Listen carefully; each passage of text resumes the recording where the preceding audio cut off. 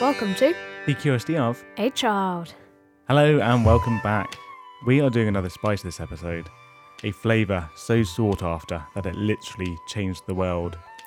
Built fortunes but took away countless lives. Oh. And we always like to start with the tasting, don't we? Mm-hmm. And we actually recorded this a couple of days ago. And it's always a surprise you don't know what the spice is. So we're going to head straight over to our high-tech, environmentally controlled spice test centre.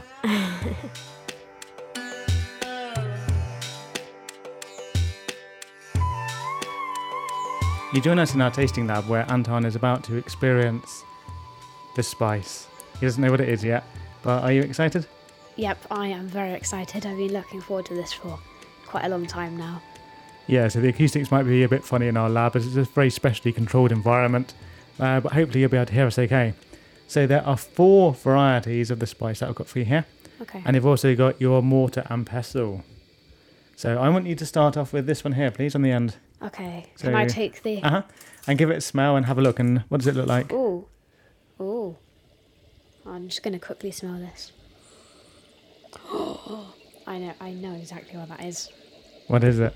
I think it smelt peppery. Mm-hmm. So is it like peppercorns or something? It is peppercorns. What colour are they, Nice. though?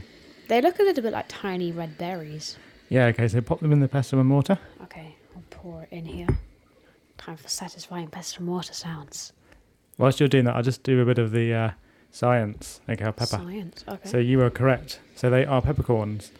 Now they're a type of berry or drupe. Now a drupe is a fruit with a single seed inside. So you can probably hear Anton with the like grinding up the spices there. So that's like peaches or nutmeg. They're also drupes. But botanists are still arguing over whether the peppercorns are actually a berry or a drupe. They're not poisonous like most red berries. That smells very nice, actually. I'll just quickly show you. And do you think I'm done there? Okay, yeah, so he's round it up. So probably if you just wet your finger or something and give it a little taste. Okay. I have a slightly bigger bit. Oh, I'm just reaching across to get some myself. whoa, that tastes weird. I think I had an almost whole one. Yeah, it's probably not the best way to eat them like this. So I believe you can actually get these, the red berries fresh. But these are dried ones and they go a little bit flaky, don't they? Yeah. So you got your drink there so that you can clear your mouth. Yeah, I may as well. Cloves are still at the top of the list. Spices. And if you haven't listened to that episode, make sure you do. Alright, next bit now. He's opening the second of the pots. Now what are these ones? These ones look a little bit darker. They look like something has been done to them. What colour are they? Sort of blacky, slightly greeny and brown sort of colour. Yeah, they'll be green. So if red is fully ripe, what do you think green would be? Very, very old. They're unripe. Oh. Yeah, so they haven't gone through the whole process yet. Now these have also been dried, which annoys me a bit as I actually found some fresh green ones last night. Oh. But we didn't have time to order them for here. Oh. So how do they smell compared to They the red? smell similar. They smell like... They smell slightly less than the red ones. Okay, do Like, you want to not grind them quite up? so strong. Okay. Yeah, so that'd be right. So these should actually have a slightly milder taste as it doesn't fully develop until they become riper. They look like sort of tiny Brussels sprouts or peas. You're making mushy peas then. Yeah. Good bit of grinding there. It reminds me a little bit of our corpse medicine episode where you were mashing up human brain. Oh, yeah.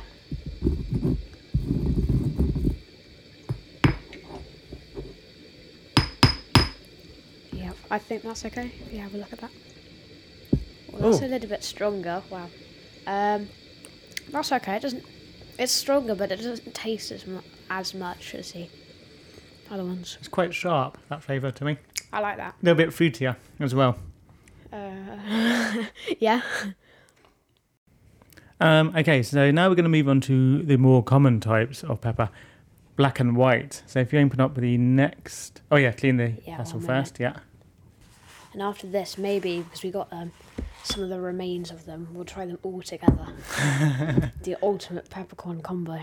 Yeah, obviously they should be used in cooking, so this is an extreme way to do it. But you could imagine traders who were going to buy this back in, I know, the 1600s, they probably would have been trying the fresh pepper like this. I'm not sure if you can hear this, but I just shook the thing and it sounds really nice. Now, what colour are those ones? They are almost completely black with a couple of like slightly brown ones. They smell like black pepper.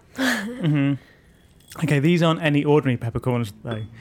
These are from Sarawak in northwestern Borneo, and they are grown in the rich soil of the mountains there, and actually regarded as some of the finest pepper in the world, and they were recently awarded geographical indication status, and that means that they're protected, so you can't call any other pepper in the world Sarawak pepper.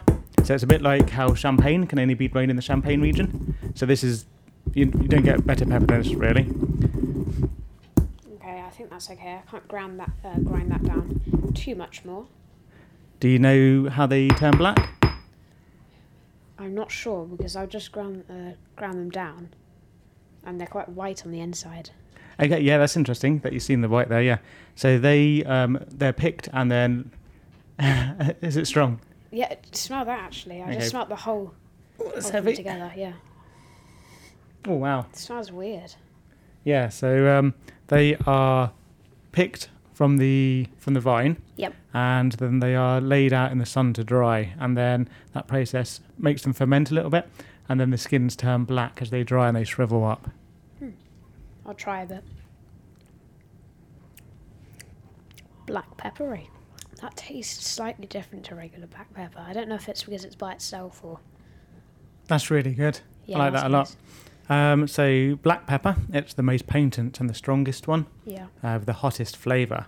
What gives pepper its heat is a compound called piperine, and most of that can be found in the skin. And when the compound is purified, it makes tiny yellowish needle-like crystals. That's cool. Then peppercorns contain about 5 to 9% piperine, and it's what's called an alkaloid, and it will stimulate the heat and pain receptors. Now, do you know who discovered it and what they are more famous for? I'm not sure actually. Maybe if you tell me the person, I'll be able to identify what else they're famous for. Okay, it was a Dutch scientist and philosopher, Hans Christian Ørsted. I don't think I've heard of him. You haven't heard of him? Oh. I mean, I probably have. I just don't remember. Well, he also discovered or first produced aluminium. Oh. Familiar now? Maybe. And he also discovered electromagnetism. So pretty big discoveries. Yeah, pretty important. But obviously both those pale in contrast to Yes. discovering piperine. Okay, you've got one more to try now. Let me take the top off that one. Ooh. What colour are these? Those... Oh, that's... Why does that feel lighter? Wait, it does actually feel... Oh. Most of the weight's in the pot. Give them a good smell. Luckily you haven't sneezed yet. Oh, they smell disgusting. You Do smell they? That? Yeah, they smell awful. You don't like that? I love that. Oh, actually, that smells a little bit... When I first opened the That smells pot to them, sick. it smelled of like amazing, slightly earthy, but that's actually got a hint of farmyard. Yeah, So that get them in there. smells- I'm that desperate to smells try a bit this like now. It looks like tiny white pumpkins or something. Like really small white pumpkins. Okay, whilst you're grinding those, I'll tell you a bit more about these. So Okay. again, they come from Sarawak, and that is widely considered to be the best place in the world for white pepper. Okay, so this is the finest white pepper you can buy, because Okay. this is a high budget podcast. So how do you think they get their white finish? What do you think happens? Do they not get dried in the sun? No, Or do they they're- get? Do they get wet in the rain? Nearly. Sort of. Okay, yeah, so they do get dried in the sun, like the black peppercorns, but Okay. once that's happened, they will... Actually, no, I'm not sure they are dried, actually, at first.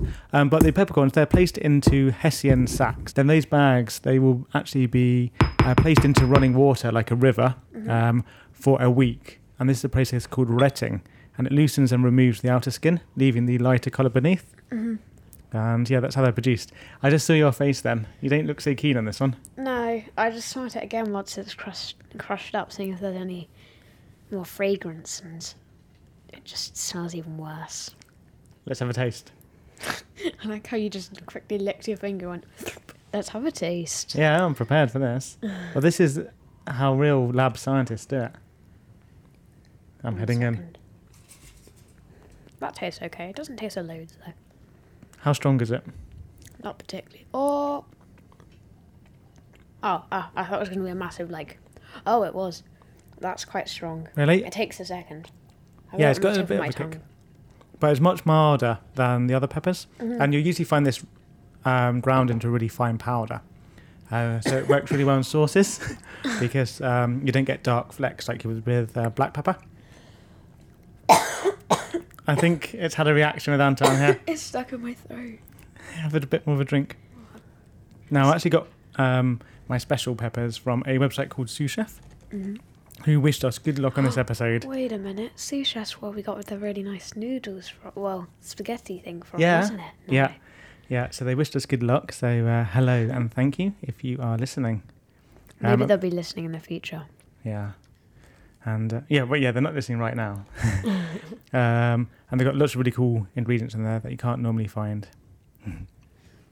Anyway, so you've tested the 4 different types of pepper here. So I hope you've noticed the difference between the stages of the ripening and the different processes there. Obviously, it's really hard to judge them properly as pepper would be used during cooking or as a seasoning, won't it, rather than tasting it like this. But did you have a favourite? I think I quite liked the second one we did. The green one? Yep. I'd like to get some fresh ones, actually, and make some proper peppercorn sauce. What I think I'm going to try and do, I don't know if you're got any more things to say, but I'm going to crush them all together and we can have a jumbo taste. Yeah, sure. Whilst you're doing that, I will just say that... so now that you've tasted all 4 variations of the world's most popular spice, are you ready to learn all about its history, folklore, science, and medicinal uses? Okay. Great, so let's head over to the studio in the future.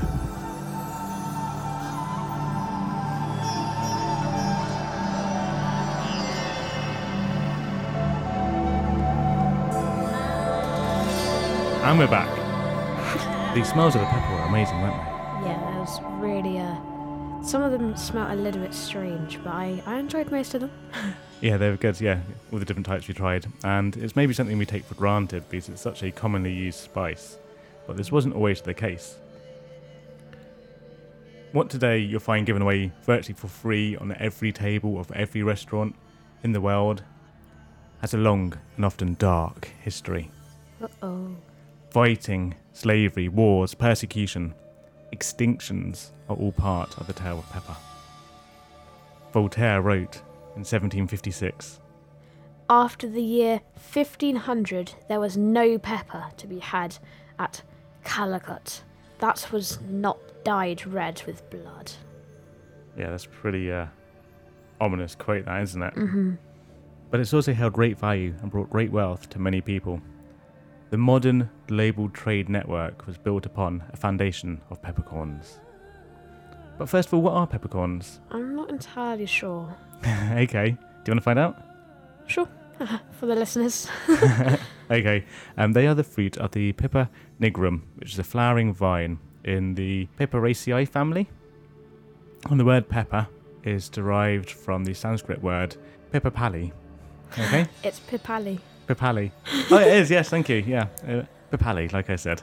Actually, you might notice the acoustics are different. I'm just going to mention we are recording in a new studio today, aren't we? Mm-hmm. We're pretty much recording in a rainforest at the moment, so... Yeah, we are in a rainforest surrounded by plants. We'll try and put a photo in the show notes.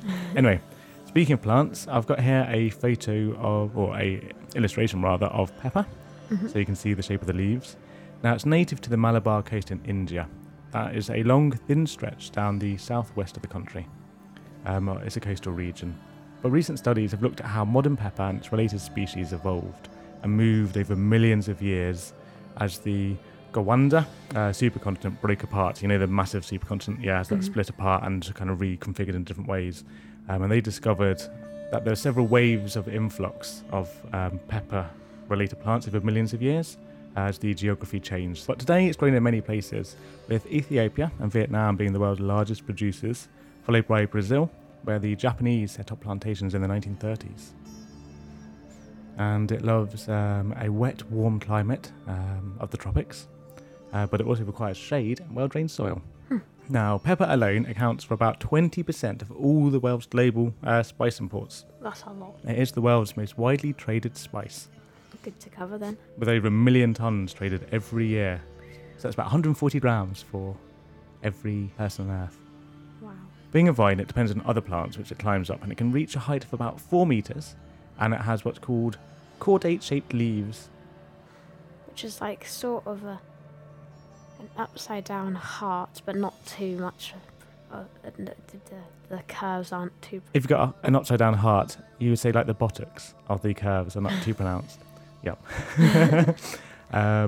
Then it's flowering, so it's a flowering vine, and then the flowers grow on spikes of typically 20 to 30 fruits are produced in each one. So that's the pepper, or the peppercorns. Then they start off green, and as they ripen, they turn red, as we said in the tasting.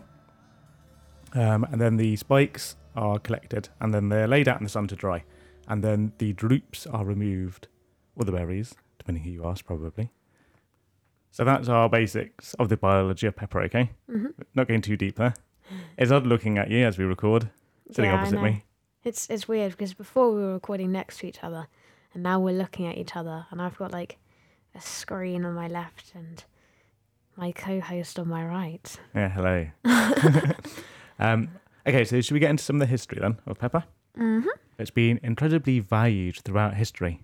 It's equally dangerous to collect, for the pepper plants are protected by snakes. Really? 7th century polymath Isidore of Seville tells the story in a book 17 of his etymologies.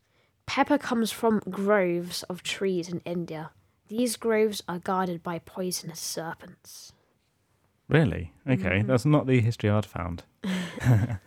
Okay, yeah, so Isidore's sources for this included Pliny's Natural History and a letter to the Emperor Hadrian on the marvels of the East.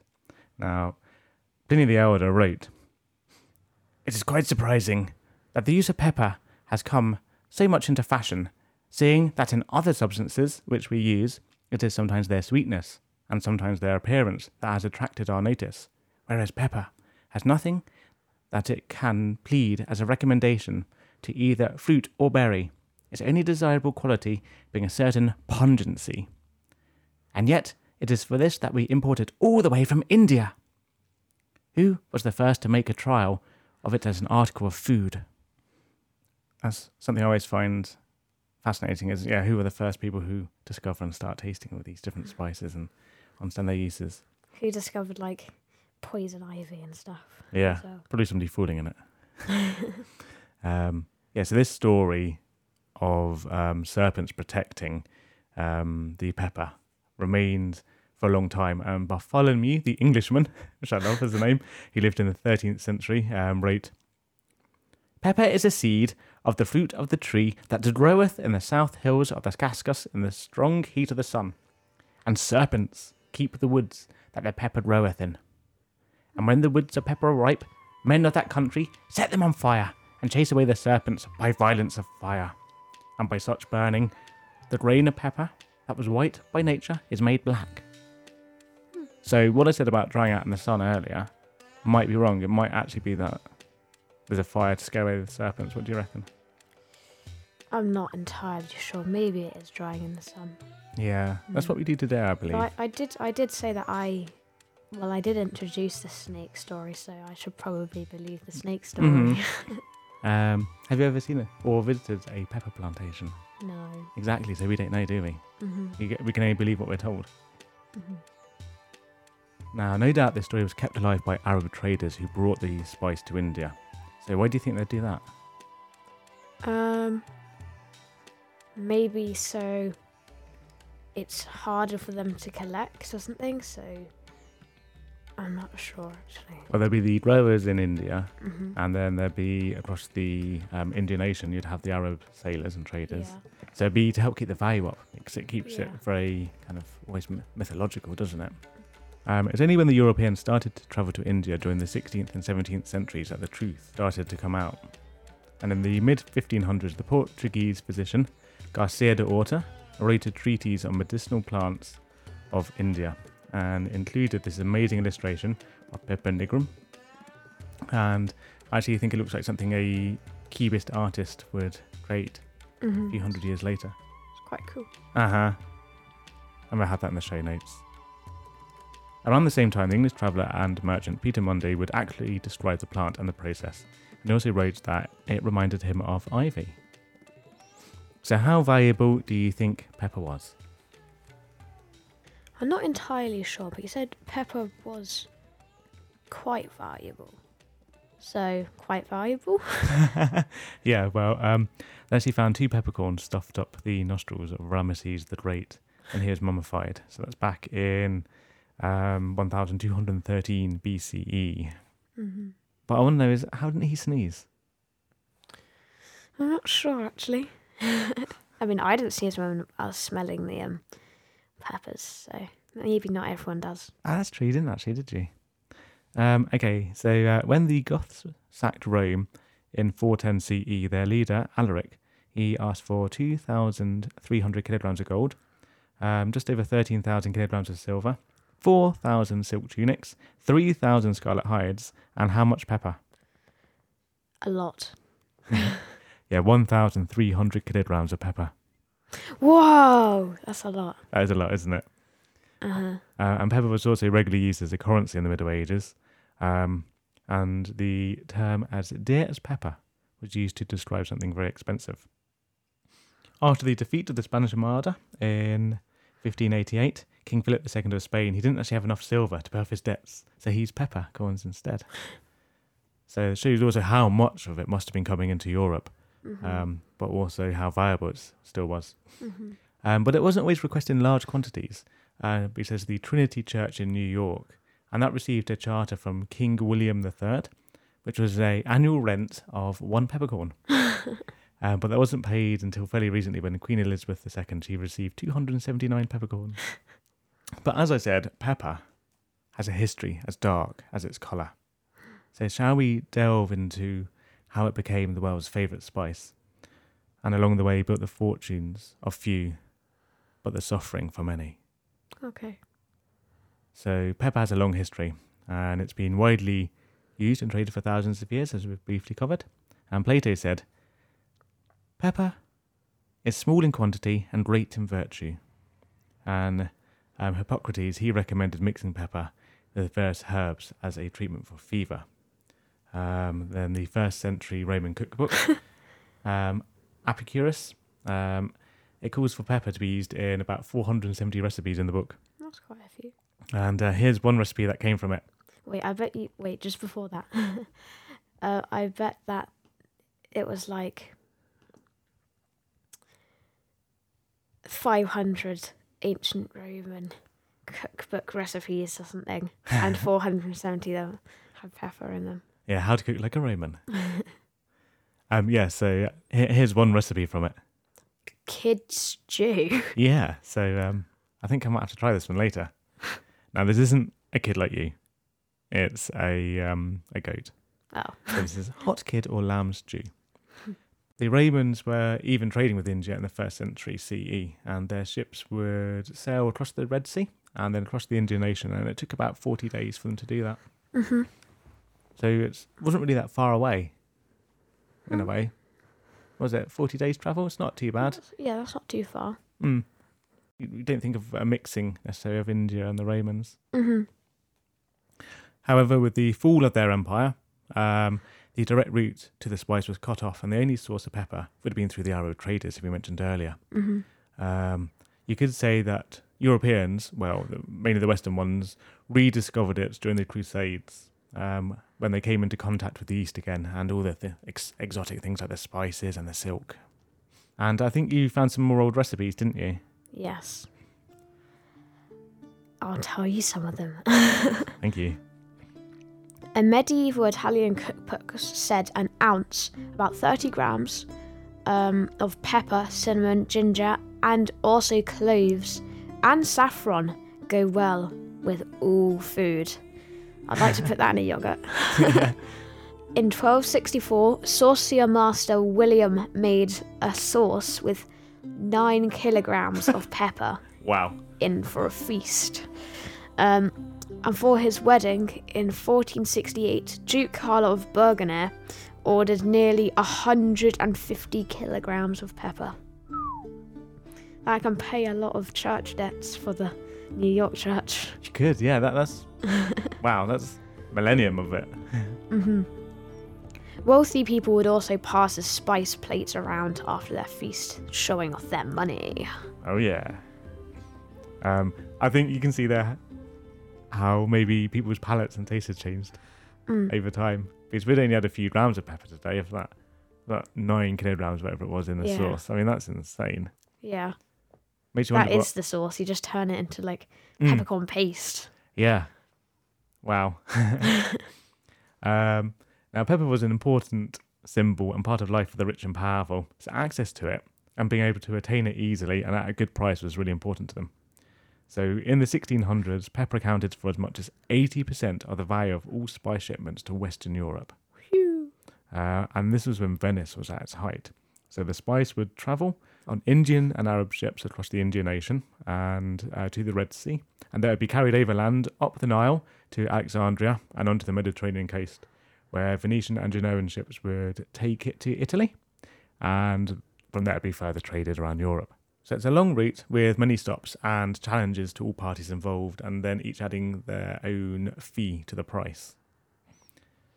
But with the rising power of Western European nations and the ever-growing demand for the riches of the East, people started trying to break the monopoly held on the trade by Venice.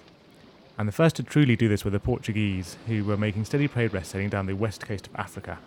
And in 1488, they rounded the Cape for the first time, so right around the bottom of Africa. Then 10 years later, explorer Vasco da Gama, he would sail his fleet up past Madagascar and across the Indian Ocean to Calicut in India for the first time, and that was a really vibrant pepper trading port. So I'll try and put some maps in the show notes, and there's one for you here, so hopefully you can see. Just about. Yeah, that they would see the line. Now, French seaman Francois Parard would later describe the city of Calicut as: Between the town and the king's palace, there is nothing but houses, and there is no place in all India where contentment is more universal than at Calicut, both on account of the beauty and fertility of the country, and of all the intercourse with men of all races who live there in free exercise of their own religions. Brilliant French accent there. I was doing a past French accent, you never know. That's very true, actually. Yeah, so it sounds like the city was a real melting pot. So the rulers were Hindu, but... Melting pot? Mixing pot. Mixing pot, yes. A mixing pot. The rulers were Hindu, but there were also Muslim traders from the Middle East and North Africa, and large numbers of Chinese traders and lots of other people there. And it sounds like they were all living pretty happily there and in harmony. But then the Europeans arrived. This old trope. When asked why da Gama's party had landed, their reply was, "Christians and spices." I don't know what accent that was. And along their journey to Calicut, they'd hidden their motives and identity, and they'd also taken hostages for protection. And they showed little respect for their hosts in Calicut, and the entire land wished them ill. So they didn't make a very good impression. During his second expedition, he came across a Muslim boat carrying about 380 men, women and children, which he burnt, killing everybody on board. Why? I don't know. Just because, yeah. But it was also dangerous for the sailors. And from that voyage, only about 55 of the original 148 crew survived. Good. Well, not all the sailors wanted to be there. So they weren't all horrible people, I'm guessing. But that survival rate was fairly typical of the time. And the entire voyage could take up to 2 years. And it was really important to be timed properly to catch the trade winds, because, of course, you're going all the way around Africa here. So it's a massive, dangerous journey. But the spices that they received could be viable enough to set them up for life. So it's worth that risk. I mean, it might be the best option for you. And then on their second voyage, they brought home 5,500 kilograms of pepper. And I think I'm going to sneeze. This is very fitting. Okay, maybe not. Okay. And this was the first sign of disruption in the whole spice trade by Europeans. Now, as the number of voyages increased, so did the trade opportunities. An Italian, Andrea Coselli, he noted in 1515 that it was just as profitable to take pepper from India to China as it was to go back to Portugal with it. And it could reach 4 times its price when sold if you're selling it to the Chinese. So it's a good markup. Yeah. Yeah. So whilst there were Chinese merchants operating in the area, it seems their numbers had dropped by the time the Portuguese arrived. Marco Polo, during his travels, he observed that for every one ship heading to Europe, there would be about 100 from China. So this was a little bit earlier, okay? And in the 1400s, now I'm going to say his name wrong here, so I forgot to look up the pronunciation, but Zheng He, the admiral of the Chinese treasure fleet, he widely sailed the China Sea and the Indian Ocean, and even all the way onto Africa. And these were much larger ships than the European ones. And his expeditions were massive, because there's one which had 300 ships and nearly 28,000 crew. So that far exceeded anything the Europeans were capable of at the time, where they sent a few hundred people around in a couple of boats. Then after Zheng Hu's death, though, in the 1430s, the treasure fleet began to decline when Zhu Gaozi became... Zhugaozi. I'm pronouncing these wrong, I do apologise. Became emperor in 1424. And one of his first orders was actually to stop all of the voyages of the treasure fleet. And nobody is exactly sure why that was done, but it could be his Confucian beliefs clashed with like the value of trade. But it's really interesting to think what would have happened if China had maintained its power in the region. Yeah. It's sort of topical today, actually. So the Portuguese, they began to gain control of various towns and cities on their trading route, and they built fortresses in an attempt to control the pepper trade. And in 1510, they captured Goa in India, which is about midway down the west coast. 12 years later, they captured Malacca in Malaysia, which was a key port controlling the sea lane to China. So it goes between like the Malaysian mainland and Borneo. So it's a really thin strip, so it's far easier to sail through this channel than around it. And when Europeans first arrived in the city, they were awestruck. The city of Malacca is the richest seaport with the greatest number of wholesale merchants and abundance of shipping and trade that can be found in the whole world. Yeah, so really vibrant seaport, which I think is something we forget about because we have such a Eurocentric history. Again, this port was a real melting pot of people and cultures from across Asia and even Africa. So it was melting pot. You've changed it from a mixing pot to melting. Yeah, I think it's meant to be melting pot. Oh, well. Yeah. Well, we're just inventing new language and terms here. That's how big we are with that power. One Portuguese ambassador said, "Whoever is Lord of Malacca has his hand on the throat of Venice." Yeah. So remember, they're trying to break the spice trade going through Venice. He was also the first European to describe chopsticks. So when they attacked Malacca, it was led by somebody called Alfonso de Albuquerque, and a Malaysian observer described the attack as such. And the Franks engaged with the men of Malaccan battle, and they fired their cannon from their ships, so that the cannonballs came in like rain, and the noise of the cannon was the noise of thunder in the heavens, and the flashes of fire, and their guns were like the flashes of lightning in the sky. And the noise of their matchlocks was like that of groundnuts popping in the frying pan. So I think groundnuts aren't quite as scary as thunder and lightning. So it was a really savage and brutal conquest. Ferdinand Magellan was part of the fighting for Malacca. He is famous for leading the first circumnavigation of the world. He died during it. But aboard his ship for his voyage around the world was a man from Malaysia, Enrique of Malacca. He is thought to be the first person to ever circle the globe. Yeah, so I like that actually, because whilst I think he's pretty much a captive aboard, I like the idea that whilst Europeans were out trying to conquer half the world, the first person to go around it was actually somebody who they they'd taken from their home, so they get that credit. So after taking the city, de Albuquerque used slave labour to build a medieval-style fortress overlooking the city. And it was actually built from the ruins of mosques and using stones from mausoleums of former Malaysian sultans and religious buildings. Oh, You don't really get much more disrespect for than that. yeah. And we're going to have a quick break here because I believe that you found some ancient medicinal uses of pepper. So, Greek physician Dioscorides recommended putting pepper in a drink to cure shakes and fevers, and even cure venomous bites. And even all diseases about the breast, whether it be licked in or received by a drink. Licked in, okay. And I've actually got some here. You've got some as well in your cup. Don't want to try it. Just have a tiny sip. What do you think? I don't know if I really got much from that sip, but I think it could be slightly spicy. And there's a bay leaf in there. But it just tastes mostly of warm water. Well, I got a real spicy kind of kick to mine. I can feel it in my chest now. I got a little bit, but I only had a sip. But that could work. Yeah, I could definitely see that helping out with, what was it? All diseases about the breast. Yes. Which I can feel warmth in my chest now. Uh-huh. And I believe you got another one of the raisins here as well, which are good with me. So you can chew the raisins to draw down thin phlegm out of the head, or drink it with bay leaves again to drive away gnawing. Okay, so let's try this. So we've got some peppery raisins here. So it should be the sweetness of those.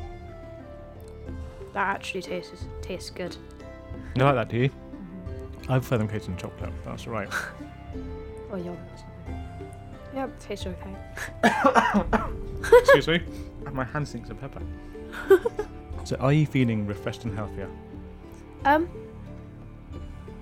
little bit. I think that drink could actually help with something. Maybe that drink could help with a cold or something. Maybe.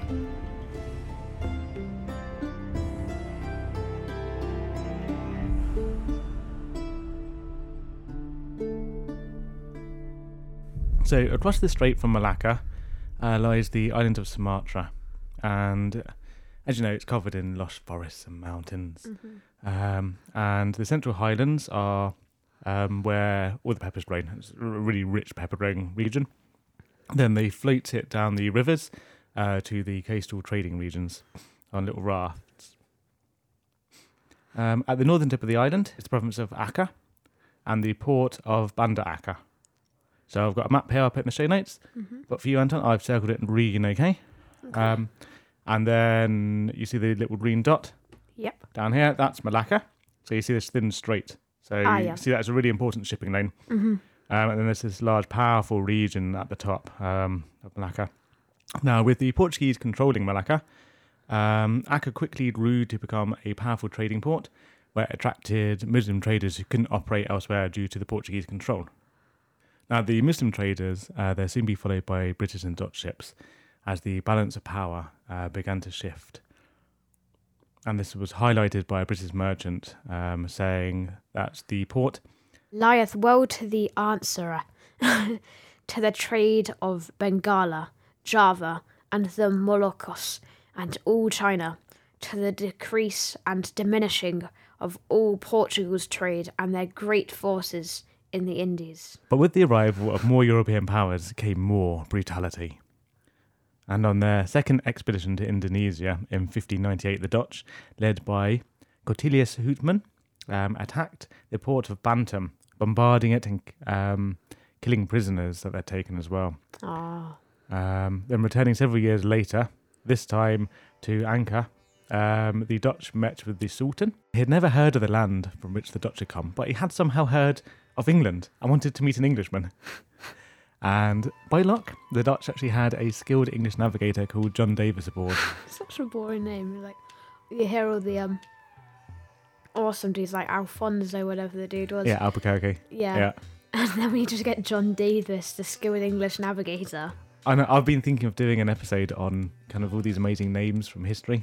I would think, they sound so cool. And just who they are, it's like names you should know. So he was sent to speak with the Sultan. The Sultan asked about the Queen, Elizabeth I, and how she had managed to defeat the Spanish, somehow news of the destruction of the Armada had reached where he was, so it probably travelled with the traders. A month later, Cornelius was poisoned and his brother was taken prisoner. So obviously a bit of fighting and intrigue and stuff going on there. And the Sultan was a powerful leader, and he didn't want these men from distant lands trying to take over, as what had happened just across the water in Malacca. So he's trying to protect his interests in the region, which is understandable. Fearing that the Dutch would come to dominate the spice trade, the British East India Company was formed on the 13th of February 1601. And then the first ships to set sail from London were headed by a man called James Lancaster. The Dutch had already been trading in the region for a while, as we know, but they formalised their own company, the Dutch East India Company, in 1602. So with these two rival powers, the trade and also the conflict that they carried along with them was only going to grow. Actually took the first British ships 16 months to reach Acre, and when many arrived, Lancaster sent some men ashore just to tell of their arrival. And with them they had a handwritten letter from Queen Elizabeth to the great and mighty King of Achem. But they refused to hand this over to the envoy, and they insisted that they be allowed to deliver it by hand themselves. Now, in the letter, the Queen asked for permission to trade and also to launch attacks against the Spanish, Portuguese and the Dutch. She wrote that God had ordained that the one land may have need of the other, and thereby not only breed in intercourse and exchange of their merchandise and fruits, which do so superabound in some countries, the want in others, but also engender love and friendship between all men, a thing naturally divine. Now, Lancaster and more of his crew had come ashore, and in the distance they heard the sound of drums and trumpets. Bum, bum, bum, bum. Fantastic. And a large crowd and 6 elephants were approaching, and they were there to carry the visitors to the Sultan. Yes. This is Lancaster, not the Queen, okay? Okay. The biggest of these elephants was about 13 or 14 feet high, which had a small castle-like coach upon its back, covered with crimson velvet. In the middle, thereof was a great basin of gold, and a piece of silk exceedingly wrought over to cover it, under which Her Majesty's letter was put. Yeah, so an elephant with like a really fancy castle on the back to carry a letter. Yes. So Lancaster delivered the letter and also gifts from the Queen to the Sultan, and they feasted together. So there are lots of dances and music and the banquet and food and all sorts going on. I think the Sultan offered some really strong alcohol, which Lancaster asked if he could dilute it and make it a bit weaker, which he was allowed to. But could you imagine being there, like this other world, really mysterious and far from home, which not many people had really visited before, nobody who knew probably, and really exotic. On a mission from your Queen as well. And, I mean, That's pretty cool. yeah. The English, they left with gifts from the Sultan, but more importantly, free entry into the port and also custom-free trade. But the Sultan did not allow them to build a factory or sign an exclusive trade agreement, so he's still wanting to control his region, which makes sense. Yeah. So the English, they're actually a little bit disappointed, but good progress had been made. But there were 2 problems. Now, the first was that there wasn't actually enough pepper to fill their ships. And the second was the pepper that was there was more expensive than they'd expected it to be. But no problem. They decided a little piracy would do the job instead. So they decided to attack Portuguese ships heading out of the Strait of Malacca. And this greatly pleased the Sultan, who said, If there be anything here in my kingdom, may you pleasure thee. I would be glad to giraffe thy goodwill. gratify. I read it as giraffe. It is an old-fashioned spelling. I kind of got it though, because giraffe. I keep kicking the plant. I can't talk even. I just said killing the plant instead of kicking the plant as well. Then. And apparently the Sultan had also asked for a fine Portuguese lady to be brought back from the ship as well when they were doing their piracy. But Lancaster hadn't done this, and he said, I couldn't find any lady beautiful enough to for you, Sultan. And I think they kind of bonded over that as well. And obviously you don't really want to just take slaves. So Lancaster, he sent 2 of the 4 ships on their from their little fleet home, whilst the others continued to trade and strike deals before setting home for England themselves. And they arrived back home in September 1603, and the country had changed a bit. The Queen was dead, and there was plague, Changed just a bit. and pepper prices had fallen. Oh, And that didn't work, did it? no, and half the crew were dead. Ah, So not a great start. no. Okay, so let's go back to Malaysia. And in 1607, the Sultan's grandson became ruler of Aceh, and he was a powerful leader, and he used his own ships to trade with India, and he began a campaign to take control of nearby cities. So he's trying to expand his region in the north of Sumatra. Mm-hmm. And for a while, he even blocked English and Dutch merchants from the city. And he raised a fleet of 236 ships and nearly 20,000 men, and he attacked Malacca in 1629.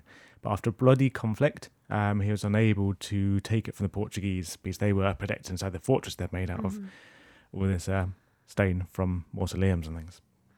Yeah, well, it looks like they're catching up a little on those Chinese fleets, aren't they? Oh, the treasure fleet, yeah. Yeah. This is a much more regional thing, though. This is just going across a small strait of water, not spanning oceans. The feasts and festivities of the old Sultan were a thing of the past, as armed conflict and the battle for trade intensified. Yeah, certainly did. And the Dutch were particularly brutal in trying to monopolise the trade, blockading ports that refused to deal with them and killing anyone who traded with anybody else. Sounds like me in Civ 6. It does sound like it, yes. And they're taking control of many of the Portuguese holdings in India, so down the coast.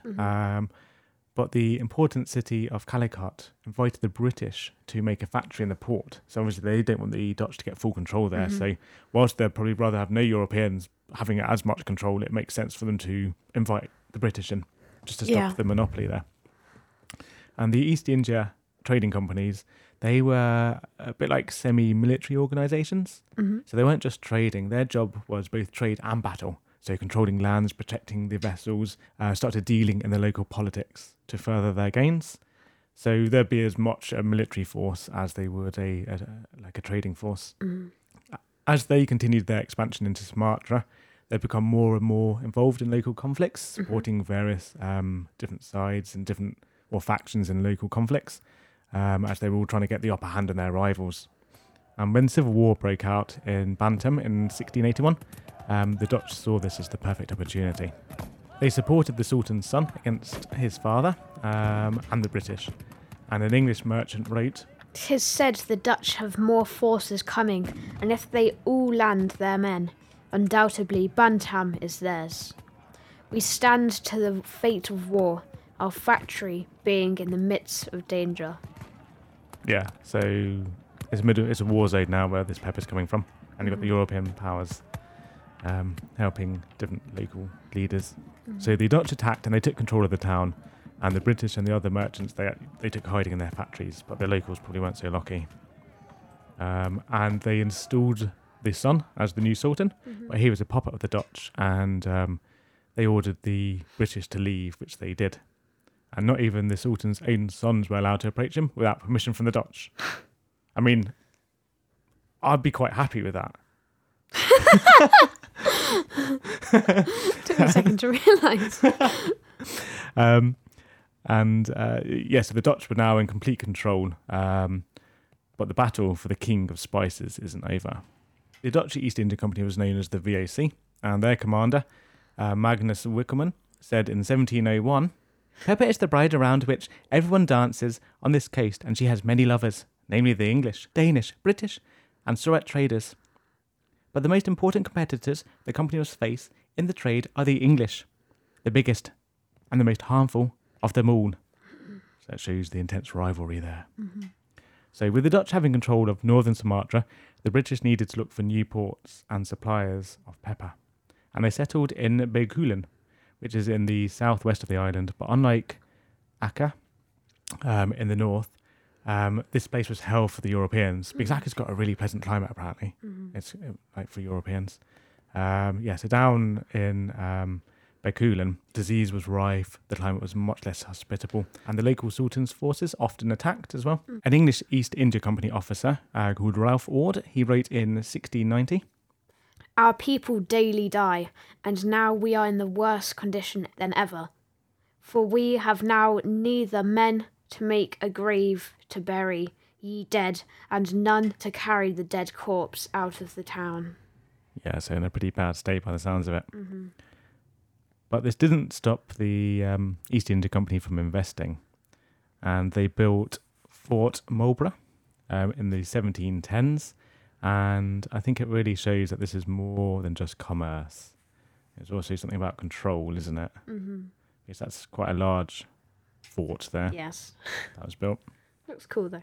It doesn't seem that the majority of the British who were there serving there actually enjoyed it. Yeah, because he said earlier, like, sailing across the ships, they probably weren't too happy, but you would, like, risk it to get a fortune. Like, it might be the similar here as well. Yeah, well, there was a story I read of, I think it's the Dutch or Portuguese sailors, where they would actually have to chain them to the ship when they set sail, and only when they had left port would they release them. Because they'd basically kidnapped them to be on the ships. Mm-hmm. So the British weren't happy to be there either. I've got a list of their consumption of alcohol for July. Just July. 1716 here. So you ready? 74 dozen and a half of wine, mostly claret, 24 dozen and a half of Burton ale and pale beer, 2 pipes, each 105 gallons, 42 gallons of Madeira wine, 6 flasks of Shiraz, a Persian wine, and 164 gallons of Gerber toddy. So that's a lot. That's 1 month. Yeah. And the problem is, the bill for this wine was more than they made in an entire year trading pepper. So, yeah, I don't think they would have got much work done either. Must have had a permanent headache. Yes. So, it's never a profitable venture for the British. But it's really important to still have a presence in the region, so the Dutch wouldn't have complete control. So we've got to be there, even if we're losing money, But with the losses, as they increased, so did the brutality. The locals were forced to cultivate pepper at the expense of growing enough food to actually feed themselves. Mm-hmm. And the English destroyed the system of growing and trade that had operated for years, with it being grown up in the Highlands and brought down to the coastal regions. And this caused a lot of social issues and made life incredibly difficult. But of course, the locals were to blame for the problems. Yes. And a report from Fort Marlborough stated, Malays are stubborn, ignorant people. It is a very difficult task to make them sensible of their interest. The lenity which your honours have always recommended to us have no effect upon such illiterate dispositions. Yeah, so it's basically saying, the reason we're not profitable here is not because we're really drunk all the time. It's because the locals are obviously lazy and stupid, which is clearly not true. There's that pepper sneeze. There we go. Because they'd clearly been trading absolutely fine and living absolutely fine for hundreds or thousands of years, haven't they? Mm-hmm. But no, everyone held these views, thankfully. Sir Stamford Raffles. Oh, excuse me. But keep those sneezes in. Sir Stamford Raffles and his wife arrived in 1818. So this is 100 years later now, okay? But nothing had really improved. True. And he wrote, It will be pretty obvious that the population is effectually enslaved. The country has been nearly depopulated, and the remaining labourers charged with the additional duties of those who are no more to be found have nearly lost all character and energy. If a planter does not cultivate his stipulated number of vines or deliver his proper produce of pepper, he is punished. So do you think this is a nice place to be living? Mm-mm. Do you think it's nice treatment? Mm-mm. No, horrible, isn't it? So they're basically just walking shells of people. Raffles, who I want to call Ruffles. I still want to call him Ruffles. Raffles really fell in love with Sumatra, and he explored deep into the interior, advocating for improved conditions. But he still felt Sumatra should undoubtedly be under the influence of one European power alone, and this power is, of course, the English. Yeah. So, well, best of many people, still not Great. Yeah, still not great, and very much. Oh well, we're civilized Europeans. Ha ha! As you can see in that photo, it's really dense rainforest there. So imagine Cool. this plantation. Think of it like in Minecraft, when you find a village in the forest or something. Yeah. Now, Raffles, he would collect rare manuscripts and documents and art and animals and birds and plants and all sorts from all over Sumatra. And yeah, he made a great collection there. He wanted to learn about the local history and culture.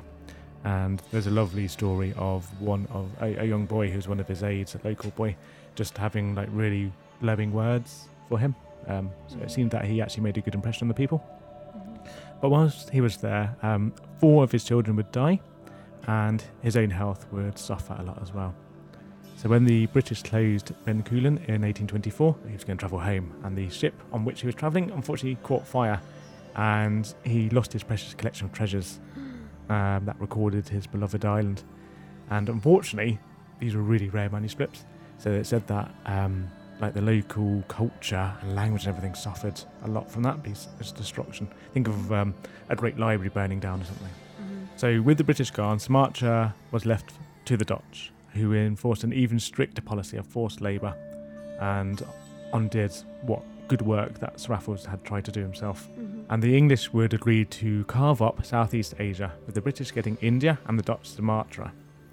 And a local Sumatran ruler said, "Against the transfer of my country, I protest. Who is there possessed of authority to hand me and my countrymen, like so many cattle, over to the Dutch or to any other power? If the English are tired of us, then let them go away. But I deny their right to hand us over to the Dutch.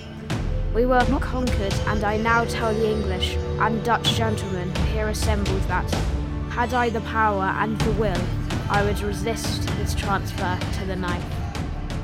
I am, however, a poor man, have no soldiers to cope with yours, and must submit." So what do you think of that? I think he's thinking of the right thing. Yeah, so a local leader there, like he's right, his country's just being handed over between European powers, isn't it? Over the next decades, the Dutch would subdue more and more peoples of the islands, but in the north, the powerful region of Akka, the place of all these amazing feasts and the elephants 200 years earlier, would remain free, but not forever, and the Dutch would attack. But the battle to take control of it would last 30 years, and 10,000 Dutch and 50,000 locals would be killed, and a brutal guerrilla campaign would be fought for years in the jungles. And it would actually take until World War II and the Japanese invasion to finally remove the Dutch. But after the war, most of the pepper plantations were abandoned, and Sumatra never regained its importance as a pepper producer. Oh no. Yeah. That's a long time, actually, if it's until World War II and the Dutch were removed. Yeah. It's about 500 years in total, must be, really. And there's so much more to tell in the history of pepper and the trade, because I've not even touched on the American ships arriving in the 1800s. The first American military intervention overseas was over pepper. And also the first American millionaires made their fortunes in trading pepper. Elihu Yale, the founder of the university bearing his own name, actually financed much of it through the pepper trade. But that's where we're going to end the history now, I think. So what do you make of that? There was quite a lot of fighting. You can definitely tell that pepper was important as well. But I don't think it was very fair on the Sumatran people.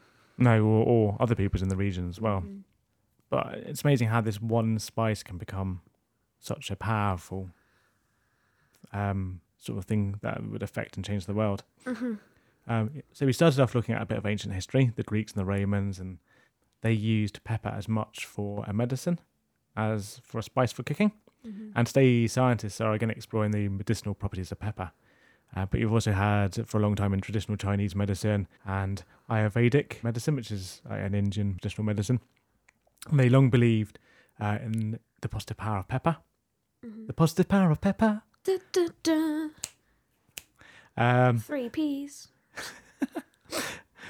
I've lost my flow. And so they had this belief in pepper, and they, in many cases, may have been right, actually, that it is really good for you. But we also spoke about how Western nations would happily subdue foreign people and seeing their Western ideas as superior. And in 1835, they actually banned the teaching of Ayurvedic medicine in India. The British did. But maybe we need to rediscover some of that lost knowledge. And today, pepper is actually being explored as an anti-cancer treatment, an anti-inflammatory, and may even help improve your mood. How's your mood now? Tired. Oh, sorry. And the aroma is said to even be able to help stroke victims to breathe and swallow. The Greeks and Romans said it aided digestion, and this does also seem to be the case. I actually have another story about Roman medicine. Mm. There was a doctor called Galen who suggested boiling pepper in honey to cure stomach problems. But you didn't eat it. No? Did he smear it on your chest or something? No, it went in another hole. So maybe you know how Ramses had the Your ears? You know how Ramses had the peppercorns in the nose? Yeah. I think they got it completely wrong because it goes up your bum. Okay. Apparently this caused a lot of pain though. Yeah. Are we trying this one as well? Have you made it too? No, I decided not to do this one. But I think you'll just get some rings of fire there. Yes. But I think that shows that maybe whilst these traditional medicines are something that we could probably learn from, these people spent thousands or hundreds of thousands of years using these plants, maybe we shouldn't blindly follow all of them and mix them with modern practices and testing. Yes, might be a bit more useful. Okay, so as well as being painful for your bottom, it's uncomfortable for insects too. And a 2008 study by the University of Florida and the US Department of Agriculture have shown that insecticides containing piperidines, so that's the active chemical in pepper, they're not only as effective as DEET, but they also last 3 times longer. I think one of them lasts about 70 days. It's really good. So you'd cover your arm in it or something and then stick it into a box full of mosquitoes and see how many bit when you're testing it. It's just someone stood there for 70 days. Yeah, and a drip being fed. But one of the most impressive findings is how piperine has been shown to help boost the effectiveness of other compounds and medicines, including curcumin, which is found in turmeric, which you may remember from our very first episode. Yep. So, yeah, it's an enabler of other medicine. So it could have That's really good. powerful effects, yeah. So I hope you agree that pepper truly is the king of spices. I think it is. For thousands of years, it's been used as a medicine and a spice. Today, you'll find it in every kitchen, on every restaurant table. And it's taken for granted as something that's always been there and always will be there. It's something almost as common as the air we breathe, isn't it? But this has not always been the case. It also comes in lots of different, like, not exactly shapes and sizes, but you can, like when we're tasting, there's like the green, red, lots of different things, and you can use it for so many different things. Exactly. Like with turmeric, you can still do that, just not quite as many as peppercorns and peppers. Yeah, it's incredibly versatile, isn't it? Well, like the recipe you said earlier, how it improves every single meal. Now, our love of pepper, not only for its flavour, but also for its value and the riches it's brought, is foundational in the building of the modern world. The pioneering sailors who bravely set sail into the unknown built the trade networks that connect the world we now inhabit. Even Columbus, when he sailed west, he took peppercorns with him to show those he met and tell them what he wanted. He didn't find it, but many other explorers did, and in the name of pepper and other spices, atrocious acts were committed. So next time you're seasoning your food, take a moment to think about pepper, this incredible spice. For each peppercorn you grind, vow to do a little good in the world to rebalance its history. Don't think of it as like crushing the people that were killed. Oh my god. No, think of it as crushing their dreams. No, that's wrong. Think of it as a way to thank them for everything that they've done for us. I actually got a lot of this from a book called Pepper, A History of the World's Most Influential Spice by Marjorie Schaffer. And I think that's a wrap. Whoppa whoppa whop type of wrap, or whoppa whop type of wrap? I was thinking more like wrapping paper. Everything's kind of finished and wrapped up nice and neatly. Oh, my mistake. Yeah, don't worry about it. You'll learn. Next time I need to come up with a wrap. Okay. To finish off the episode. Oh, that was a bad idea saying that. Okay, that's been recorded now. Okay. Can't cut that out yet, so you're going to do a wrap. Speaking of promoting episodes, we are part of the That's Not Canon network, and we have a trailer here from another show called Book Boys, I believe.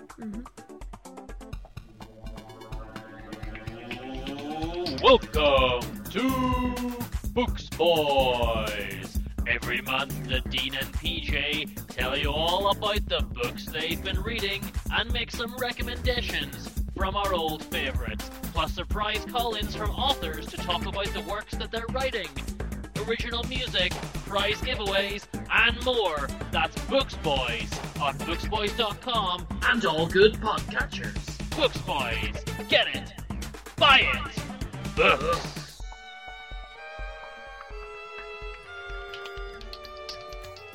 So you go and listen to that. Because you can never judge a book by its cover, so you have to check it out. Oh, you can't judge a podcast by its trailer. Oh. Or its cover art. Oh. Yeah, wow, right. okay. So thank you very much for listening. I hope you found this an interesting episode and you know a little bit more about the fascinating history of pepper and also its amazing medicinal uses. Mm-hmm. But before we leave, where can you find us? You can find us anywhere that you search for us, such as Twitter, At CurieChildPod, Facebook, at CurieChildPod, Instagram, at CurieChildPod, our website, thecuriousityofachild.com, our shop with amazing sexy merchandise. shop.thecuriousityofachild.com. That's correct, yeah, and also on every single podcast platform you'll find us too. Just search for the Curiosity of a Child. That's right, yeah. So thank you very much, and we will chat again soon. What? Oh, You've forgotten me. Where do you find my gaming channel? Oh yeah, you've got a gaming channel. Anton also had a gaming channel on YouTube. The Curiosity of Gaming. Yeah, it's And very good. From recording this episode, I've got over 100 subscribers now, which is awesome. I've got 2 videos where I have more than 1,000 views as well. You've made the big time. Yeah. Yeah, so very well done. Anyway, thank you very much for listening, and we will think of another episode. Yep. Bye, Come love back you. into your ears soon. Oh, you're going already. Bye.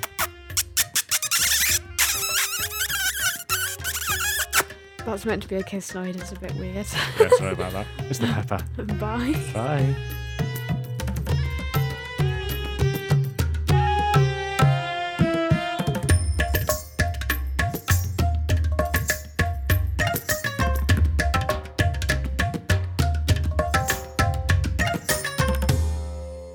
I think they got it completely wrong because it goes up your bum. Okay. Oh, it's stuck in my throat again. Let's just go to the history bit now.